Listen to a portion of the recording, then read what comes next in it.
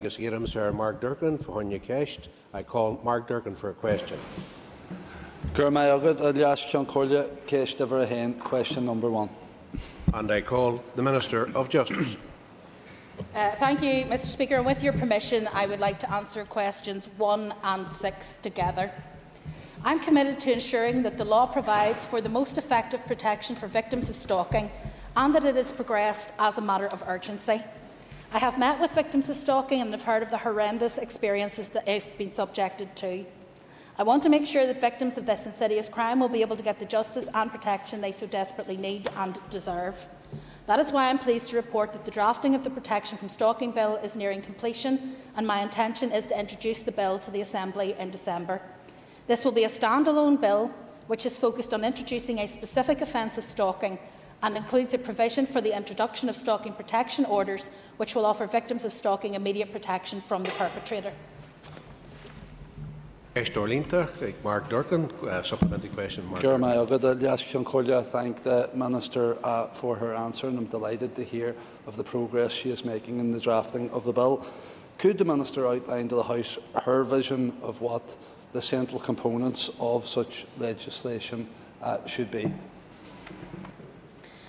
Well, first of all, as I said in the original answer, the intention would be that, first of all, there are protections for victims of stalking and that those would be included in the bill, but also that the definition of stalking would be clarified in law. At the moment, as you know, that there can be issues in terms of the use of the harassment laws in order to be able to prosecute actions of stalking behaviour. So this would set, I think, a clearer course, a more specific offence in terms of stalking, but then also offer protections that mean that it would, for example, lie with the PSNI to take forward the stalking protection orders rather than the individual themselves having to seek a non-molestation order, which I think most members recognise can be quite challenging. Call Christopher Stalford. Thank you, sir, and I thank the Minister for her answers. I do welcome the fact that this legislation is due to be coming forward in December. Every person should be free from stalking or harassment. The Minister will know that a crucial element of any propositions that make their way to the statute book is a sufficient budget available to allow for speedy access to justice in this area. Has the Department made any estimate as to what the financial requirement would be to ensure the implementation of this welcome legislation?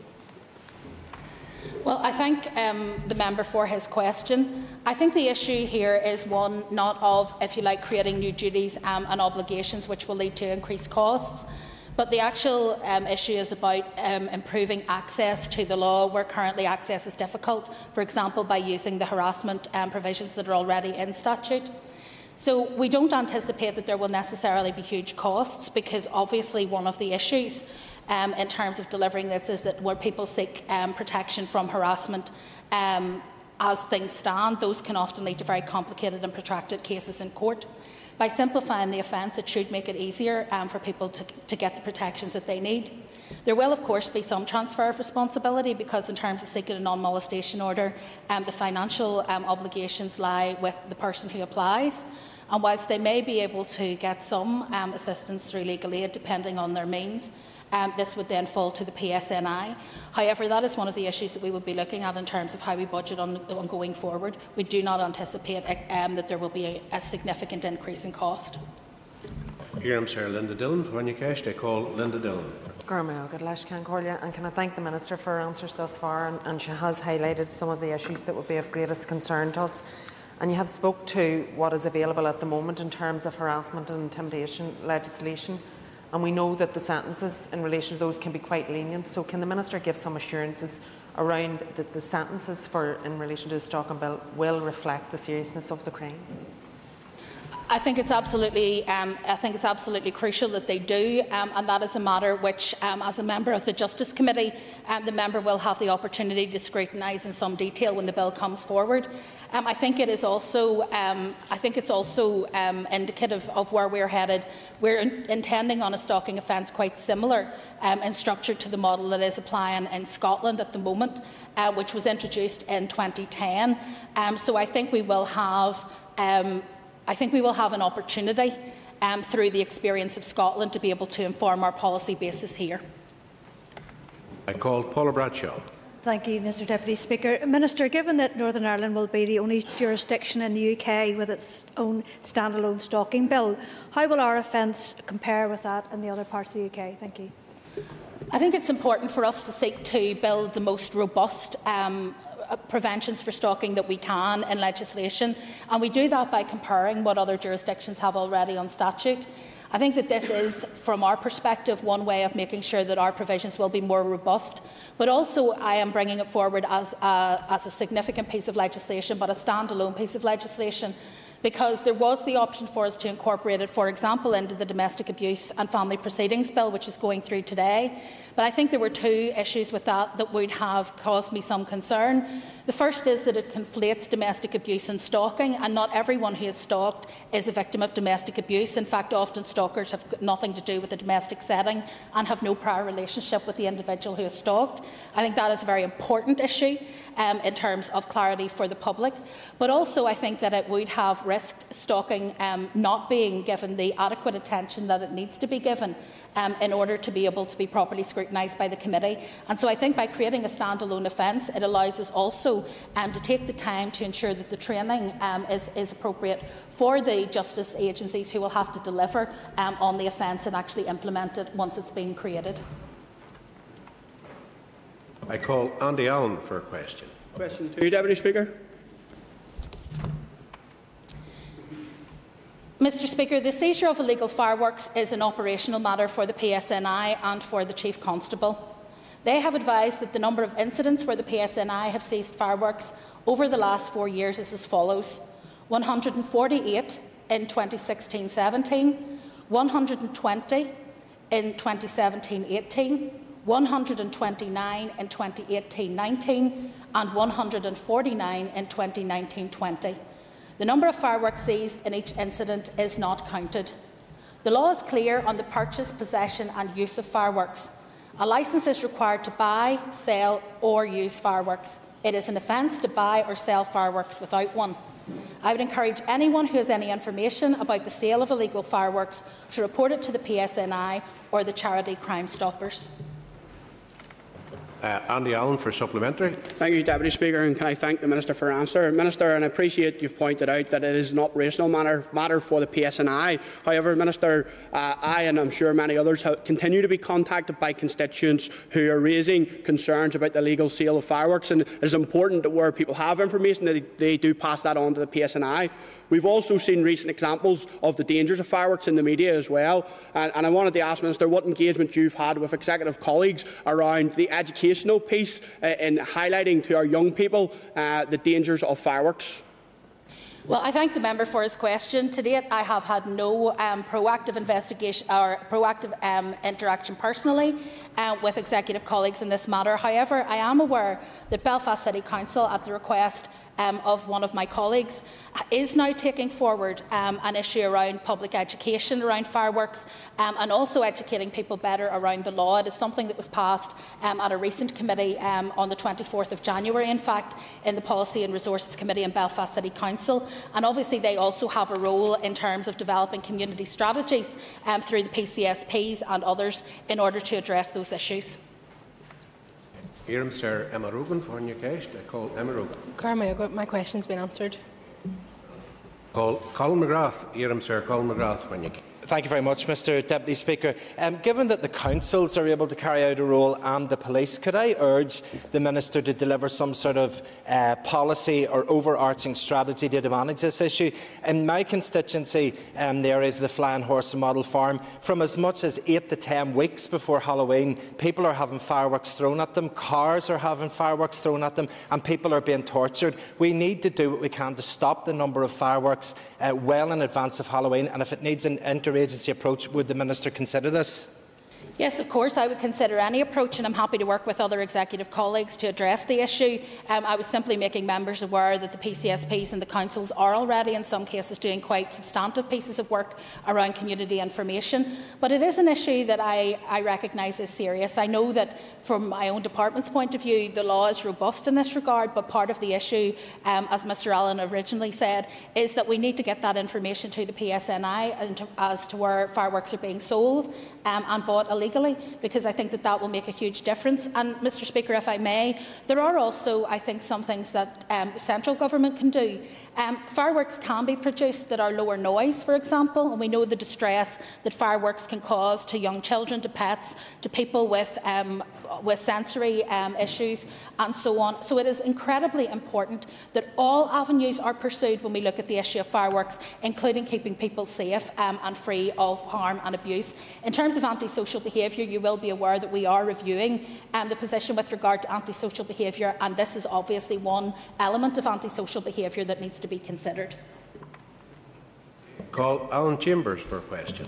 Question 3, Mr Deputy Speaker. Mr Deputy Speaker, in 2017, 126 prisoners were held for more than 10 days in the Macabry Care and Supervision Unit. In 2018, 145 prisoners, and in 2019, 158 prisoners. Some of these prisoners may have been held in the unit on more than one occasion. These figures need to be taken in context with the number of people committed to Macabry Prison in those years. In 2017, there were 3,083 people committed. In 2018, the number was 3,224, and there were 3,344 in 2019. The Northern Ireland Prison Service takes its responsibility for the safety and well-being of all the people in its care very seriously. Care and supervision units play an important role in each of our prisons as places where individuals can be kept apart from the general population in the interests of good order and discipline, or for their own protection or the protection of others. They also provide an environment for tailored care and interaction planning, partner agency engagement, signposting and referrals to assist in addressing underlying issues leading to harmful behaviour. An individual may be placed in the CSU as a result of breaching prison rules, including engaging in harmful behaviours, violence, disruptive, aggressive or antisocial behaviour, and drug-seeking, taking or trafficking. Every case is considered on an individual basis, and there is a stringent and transparent process in place to manage and review all cases. The Independent Monitoring Board is also advised when a person is placed in the CSU. Prisoners are only held in the CSU for such a time as is considered to be absolutely necessary, and the initial period of restriction will not exceed 72 hours. Any request to extend this time will only be recommended following a multidisciplinary case review chaired by a governor and will include the individual themselves. This is then considered by an authorising officer from outside of that prison, who will interview the prisoner as part of the process should there be a recommendation for extension.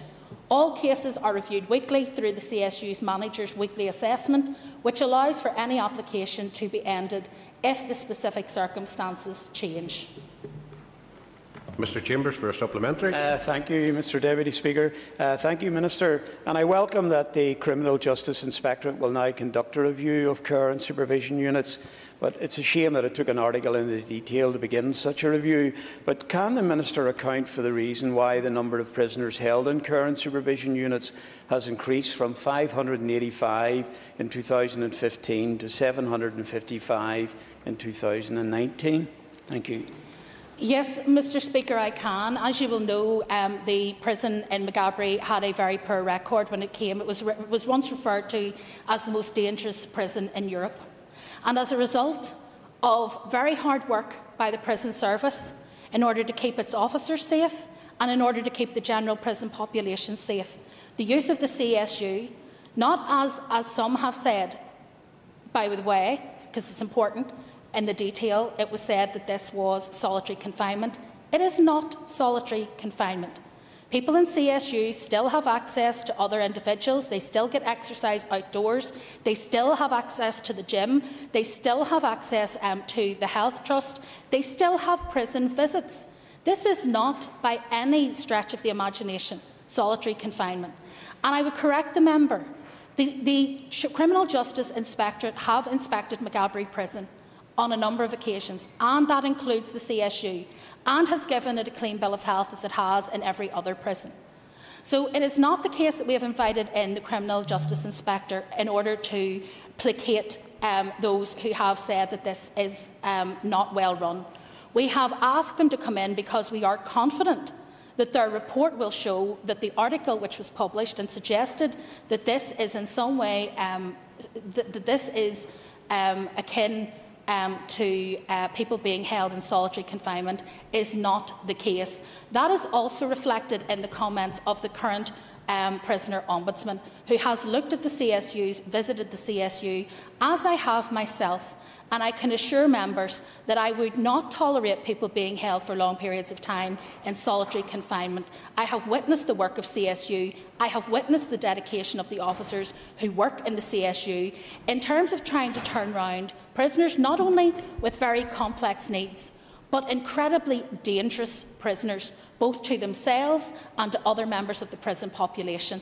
And it is important, if we are going to rehabilitate people, that we do so in a context where we are able to do it as best as possible. A disruptive prisoner in the main prison fails to allow the normal prison regime to continue and to rehabilitate other prisoners. It also means that we cannot tailor on a one-to-one basis the rehabilitation support that is provided to the individuals in the way that we can in CSU. Sir Jim Adone for Honeycast. I call Jim Adone for. And I thank the Minister for her answers so far. I also welcome the announcement of the Ginny review into CSUs across the North. Will the Minister indicate a time frame for the completion of these reviews? I will have to write to the member with some more information on that. I don't have the time frame in front of me. However, it is intended to be a short, sharp review because Ginny have already visited all of the CSUs in quite recent history when they do the normal reviews of the prison. Call Pat Catney. Mr. Pat Catney. Thank you, Minister, for your answers so far. Minister, I was wondering what programmes are in place to support those with poor mental health who are referred to the Care and Supervision Unit. There are a number of options for dealing with people in the current supervision unit. There are distraction packs, there are support and signposting to mental health. There is one-to-one work between the prison officers themselves and the individuals in the CSU. People need to be realistic. We are dealing with a very complex prison population, some of whom have multiple needs that have not been addressed before they arrived in prison. But not all of those individuals are easy to work with. Often they are violent offenders, often they have complex issues, and so we have to protect both our prison staff and other members of the prison population from the risks at which they would be placed. We also have a duty of care, Mr. Speaker, to those individuals themselves who have complex needs to ensure that they are not a harm to themselves. I have witnessed in my discussions, for example, with the prison service, some of the drugs that people try to bring into the prison system secreted within their body. And if those drugs were to make it into the main prison system, it would be carnage, not just for prison officers, but for other prisoners. And in order to get those drugs, people have to be held in a dry cell in order that those drugs can be retrieved. That, unfortunately, can take a protracted period of time due to the intimidation and threat that many of those drugs mules are under to bring those drugs securely into the prison. And therefore, it is often for their own protection that they have to be held for longer periods of time than we would ideally like in order to ensure that those drugs do not make their way into the main prison population. And these are not minor issues. These are significant hauls of drugs that are caught in the CSU. But there are also those with mental health issues, and the member quite rightly says what they need is additional care and therapeutic support. And I have to say that I have been hugely impressed by the work of the South Eastern Healthcare Trust in terms of how they engage proactively around mental health in the prisons generally, but also in terms of working with those with very complex needs within the CSU environment. Call Rachel Woods. Speaker, Minister, you'll be aware that I've been asking lots of questions on CSUs for some time now, and I agree with you, this is complex. But in terms of the drugs, surely this supports the need for body scanners to be implemented in our prisons in order to weed out the ones that are carrying and the ones that are not. But the Independent Monitoring Board was mentioned, and the IMB play a crucial role in inspecting CSUs, monitoring their use and speaking to prisoners. Yet their volunteers' work is often hampered by not having remote access to communications facilities, and they have to travel to Maghaberry to pick up an email. So, Minister, when will your department provide volunteers with adequate, secure, remote IT systems that can assist their work, especially in the context of COVID-19 and your recently announced review of CSUs? Well, I'm happy to look into that issue and come back to the member with a time frame around this issue. But it's not only, I have to say, the Independent Monitoring Board who monitor our CSUs. As I've already said, Ginny have looked at our CSUs, and also it was recently described as an example of international best practice by the International Committee for the Red Cross. So I think that they are thoroughly supervised and scrutinised, but I'm more than happy to increase the scrutiny because I believe that that's in everyone's interest. And I think it prevents a misunderstanding about what actually happens within the prison system. I call Michelle McElveen for a question. Question 4, Mr Deputy Speaker. Mr Speaker, with your permission, I'd like to answer question 4 and question 5 together, please. The review of civil and family justice is being considered as part of an evolving civil and family justice modernisation programme, which is one of a number of reform initiatives being progressed by my department. Consideration of review recommendations is in itself a significant undertaking. Collectively, the reports contain around 400 wide-ranging recommendations, which vary from minor technical and procedural issues to substantive reforms. Not all of the recommendations are from my department. Around 2/3 are matters for the judiciary, the legal profession and other departments. Of the areas that fall to justice, I want to ensure that my department prioritises areas which are likely to generate the greatest benefits for our citizens. We've made some good progress, including the additional protections for vulnerable court users being introduced through the Domestic Abuse and Family Proceedings Bill, and a joint action plan being developed with Health to improve outcomes for families involved in private family law proceedings. This represents a good start, but clearly more needs to be done, and I'm working with my officials to prioritise future actions within our existing resources. I call Michelle McElveen for supplement. Thank you, Mr Deputy Speaker, and I appreciate the response from the Minister. The review was published in 2017. Has the Minister costed the recommendations which fall within her remit? And given that a number of the recommendations contain a raft of proposals which include greater digitalisation and use of modern technology, with the onset of COVID, the use of technology for virtual court hearings has increased. What steps will the Minister's department take to enhance the use of technology during the pandemic and beyond? Well, I thank the member for the supplementary. As I said, we will have to deal with the Gillen review, as we do with most issues, Mr Speaker, on the basis that we have to live within our existing budgets. And unfortunately, that is a stark reality which faces the Justice Department, but also many other executive departments. And that is likely, I think, only to become more of a challenge after this COVID crisis, because I suspect the Treasury will now be looking at how it recovers from some of the expenditure that it has been forced to make over the last number of months. So it is a stark reality, and it does, of course, hamper what we are able to do. However, on the issue particularly of the use of technology, it is something that I have to say that has been a good outcome of COVID, and there are very few of those. But I think that what we have had to do, necessity has been the mother of invention, and so instead of having the resistance often of people in the justice system to the use of remote technology, we have had a willingness to engage on that issue in order to ensure that the courts are competent and are able to continue to deliver justice over that period. It is certainly my view and that of the Criminal Justice Board, and also, I believe, those involved in civil proceedings, that we would capture the benefits that we have gained as a result of COVID in terms of development of technology and ensure that those are embedded into the system going forward. Oh, Jonathan Buckley. Thank you, Deputy Speaker, and I'm sure the member for Strangford will agree with me on this question. Great minds think alike. Given the seriousness of the issue and given the length of time since the Gillen review, I know the Minister will agree that urgent action is required, given that some of the important recommendations will require specific legislation. So can the Minister give us an absolute guarantee that she will bring the Justice Miscellaneous Provisions Bill before the House before the end of the mandate?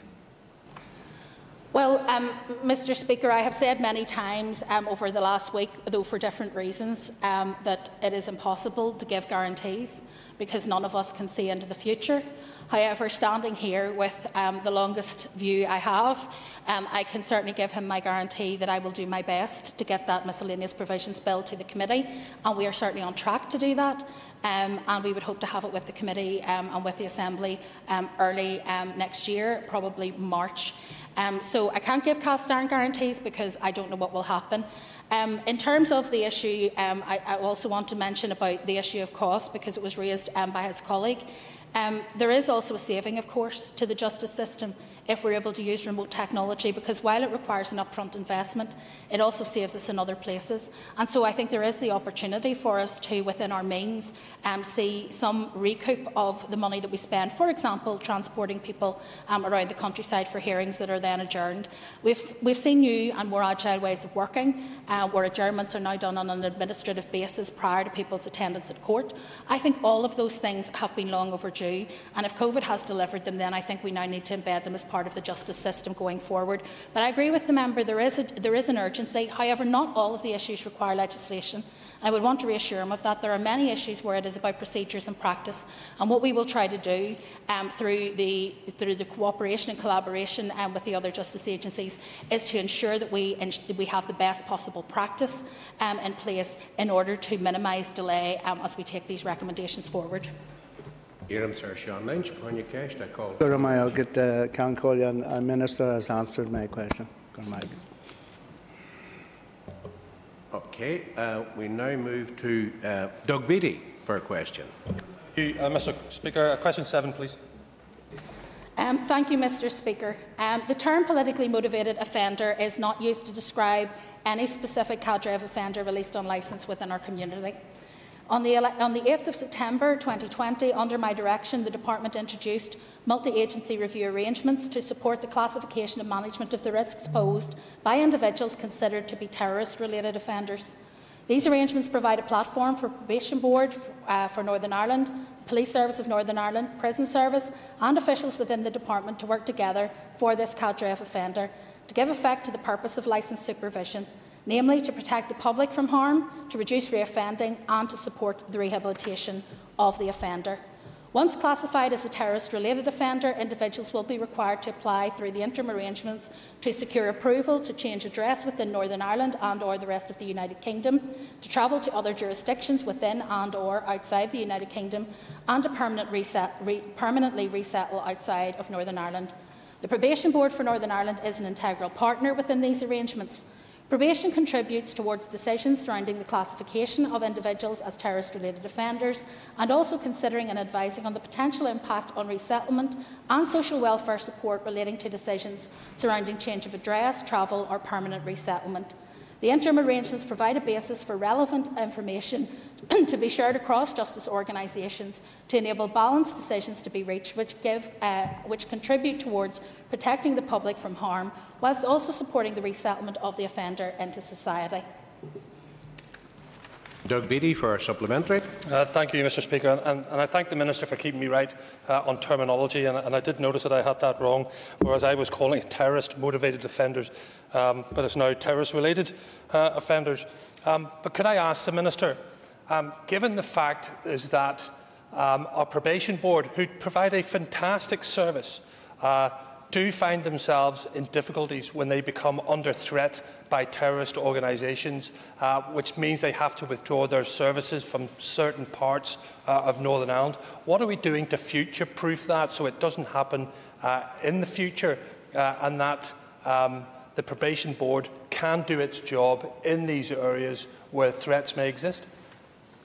Well, Mr. Speaker, I think that the member makes a very important point. Anyone who works within our justice system can face threats and intimidation from terrorist offenders. And the reason that I use terrorist offenders as opposed to politically motivated is simply because I don't accept that these people have political motivation. I think they're motivated by self-interest and abuse of their community. So I don't think we should give any traction to the view that they have political ambitions or that those political ambitions in any way are a cover for their offending. Prior to the arrangements that we introduced in September through the multi-agency review approach, Probation already engaged with terrorist-related offenders to provide resettlement and welfare support, but the member is, of course, correct that due to threats and intimidation that became very difficult. Probation Board is good at its job because they are, first of all, unlike in other parts of the UK, they are all qualified social workers, so their focus is on rehabilitation and social support, but also because they are from and live in the communities where they manage offenders, and therefore they are passionate about doing the job well. It does make them, I have to say, more vulnerable, perhaps, to some of those who would rather not be supervised about their activities when they leave. Licence conditions supporting public protection have been monitored by the Police Service for Northern Ireland in any event with terrorist-related offenders. And in addition, we are increasing the use of electronic monitoring to enhance measures to protect the public from a risk of harm posed by terrorist-related offenders.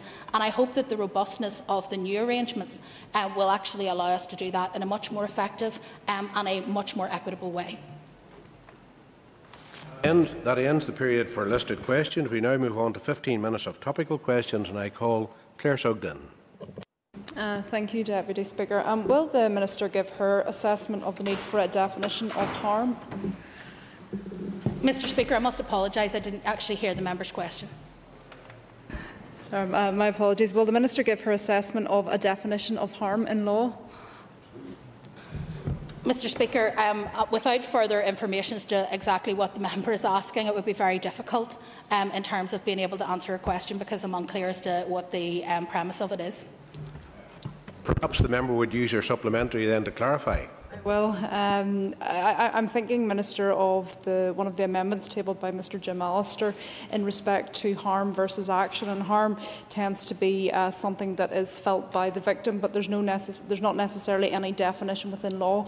So would she feel that it might be useful for this law and indeed others to potentially work towards creating a definition for harm or maybe an index? Mr. Speaker, in respect of the Domestic Abuse and Family Proceedings Bill, the purpose of the bill is to criminalise the actions, not the impact of the person's abusive behaviour.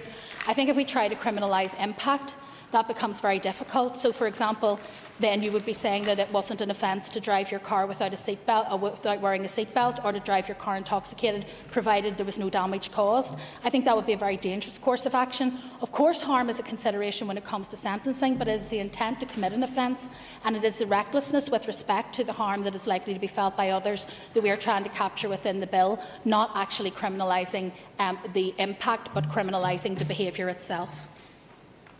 I call Alan Chambers. Thank you, Deputy Speaker. As the Minister will be aware, the Northern Ireland Policing Board has exhausted its investigation into Jerry Kelly's outrageous tweet about the Maze escape without reaching any conclusion, and that it now falls to the Minister to decide whether to remove him from the board. Would the Minister agree that public confidence in the board is the most important consideration in her determination? Mr. Speaker, I am aware indeed that this has been exhausted by the Policing Board, and that they have taken a look at whether or not, as under their procedures they should, informal resolution could be reached. None of those who were complainants were willing to seek an informal resolution, so that is what exhausted the processes of the board. I said at the time that I found Mr Kelly's comments both offensive and thoroughly inappropriate. I asked that he reaffirm his commitment to non-violence and exclusively peaceful and democratic means, consistent with his responsibilities both as a member of the Policing Board and as a member of this Legislative Assembly. When the incident occurred, I took the view that any investigation into whether Mr Kelly is in breach of the Policing Board Code of Conduct is a matter for the Board to consider in the first instance. That investigation by the Board is now concluded without resolution and has been referred to me for consideration under the powers available to me in the Police Northern Ireland Act 2000 to remove a member from the board. I am currently considering, based on legal advice, which action I should take, and I am not in a position to make any further comment in that regard at this time. Supplementary from Mr Chambers. Well, thank you, Mr Deputy Speaker. As the Minister has alluded, she does have the power under the Police Northern Ireland Act to, and I quote, if someone is unfit to discharge their functions as a member of the board, she can remove them. Given his tweet and the earlier well-publicised use of bolt cutters to remove a legally placed wheel clamp on his vehicle, in what way does the Minister think that Mr Kelly might be fit to continue as a board member? I refer the member to my previous statement. Call Robbie Butler. Mr Deputy Speaker, thank the Minister for her answers, and thank her for her work for prison staff in recent times. I'd like to ask the Minister, has she had any discussions with the Director General of Prisons with regard to marking the centenary of Northern Ireland? No, Mr Speaker. Supplementary, Mr Butler. Thank the Minister for her answer. Would the Minister just give a commitment to open the line of discussion with the Deputy General, perhaps marking the occasion with a medal for those people who want a medal, perhaps? And also, would you seek to ensure that this prison service is in line with other emergency services for the Platinum Jubilee Medal? Mr Speaker, I'd be happy to talk to the member outside the chamber and to get more information on what it is he requires. However, I would remind him that the first duty of the Director-General is to ensure that prison officers and those within his care are kept safe, and at the moment there are considerable pressures within the prison system given COVID and a number of other developments. So I think we have to prioritise our actions over the next while, but I'm happy to discuss with the member and see if there is an appropriate way forward. Éireann Sir Melissa McHugh, I call Melissa McHugh for a question. Minister, the Finance Minister has confirmed that there is £5 million ring-fenced for legacy. Can you confirm what it's going to be used for? Mr Speaker, my understanding is that there has been some confusion around this issue. So there is an amount that is ring-fenced for legacy, which has been ring-fenced for the inquests that were agreed. There may also be additional legacy funding in terms of the work that is done by the Police Ombudsman and the police themselves in terms of legacy litigation. However, at this stage we are working with the Police Ombudsman in terms of a business case that she has presented to us, an outline case, and we will work through the normal processes in that regard. The issue of legacy, however, is much more complex. Because the Secretary of State has unilaterally changed the proposals from the Stormont House Agreement around legacy and provided no certainty or clarity as to what will happen next. The money, for example, that was set aside as part of the NDNA commitments, which in total would have reached, I think, around £250 million, is not accessible to my department in order to deal with legacy issues, as it is ring-fenced specifically for setting up the structures of the Stormont House Agreement. I have written to the Secretary of State in that regard, and I have also flagged up I have flagged up with the Department of Finance and will continue to do so the particular pressures and uncertainties that face my department's budget in respect of legacy matters. Ceist Orlínta, Melissa McHugh. Supplementary question for Melissa. I think quite possibly you may have answered it in your response, because I intended to ask you when will a business case be submitted for this money by the Department of Justice, but it seems sort of, I wouldn't say clear, but a wee bit confused as to who might be submitting a business case. Well, Mr Speaker, to clarify, the business case would come from the agencies which are dealing with those particular pressures, and it's the job of my department, first of all, to interrogate the robustness of the business case and then to pass it, once we're satisfied that it meets the test, to the Department of Finance. Even when the business case is approved by the Department of Finance, that is not a guarantee that we will be successful when we bid for money from the Department of Finance for those issues. So it is a challenge, and we have to be honest about that. However, I have to say also to members that the challenges which face the Department and the potential costs of dealing with legacy in a piecemeal way will far exceed £5 million. I call Alex Easton. Thank you, Mr Deputy Speaker. Could I ask the Minister, with 164 weapons being found in our prisons over the last 5 years, what actions is she taking to make sure that our prisons are secure and our prison officers are well protected?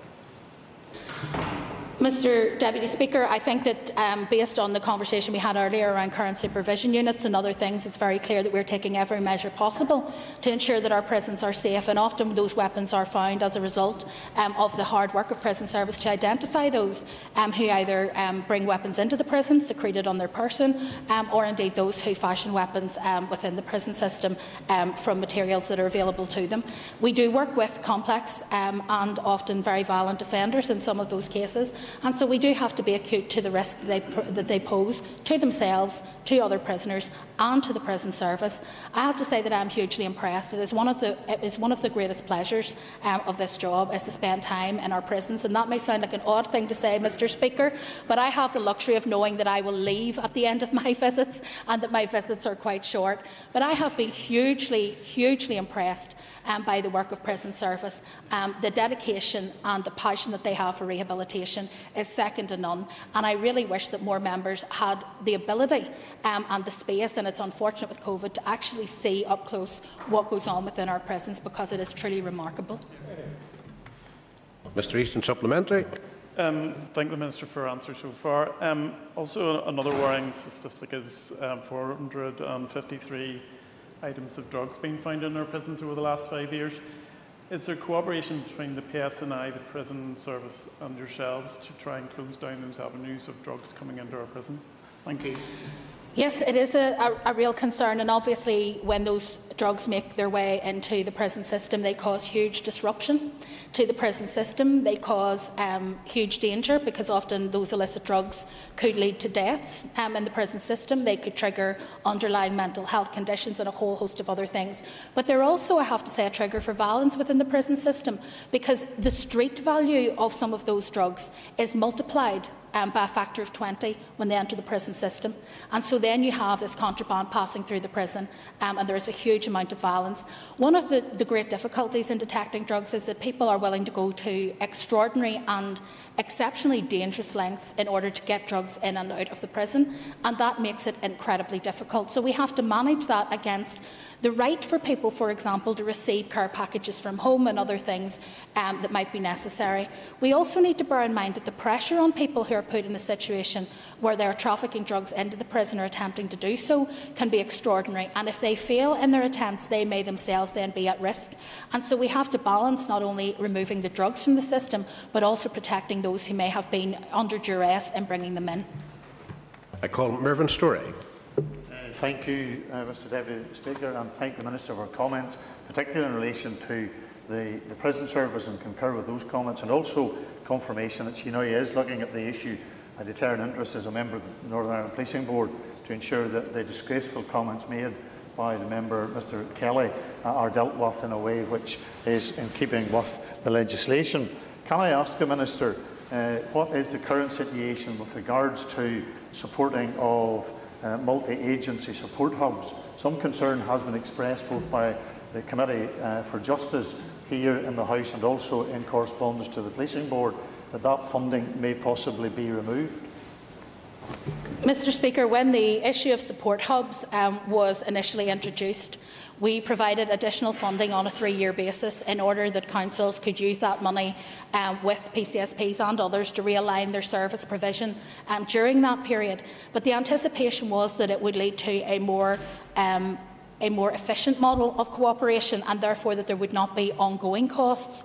However, we recognise as a department that the ending of that funding during the COVID pandemic, with all of the other challenges that the councils may face, is difficult, and therefore when we received representations from some councils who felt that they may not be able to continue with development of the support hubs in the absence of that funding, we have agreed to extend that funding now to the end of the year. We hope that that will buy us the time to be able to then review how we take this forward, because I remain absolutely committed to support hubs and very impressed by the work that they do. Mr Storey, supplementary. Thank the Minister for that confirmation. It is welcome, and could I ask the Minister that she will, in the spirit of what she has responded to the concerns that have been raised, engage with both the Policing Board, the PCSPs, the councils and the other elements of the statutory agencies to ensure that we find a model, a funding model which is appropriate, because obviously the work that has been achieved to date has brought success and something that we want to build on for the future.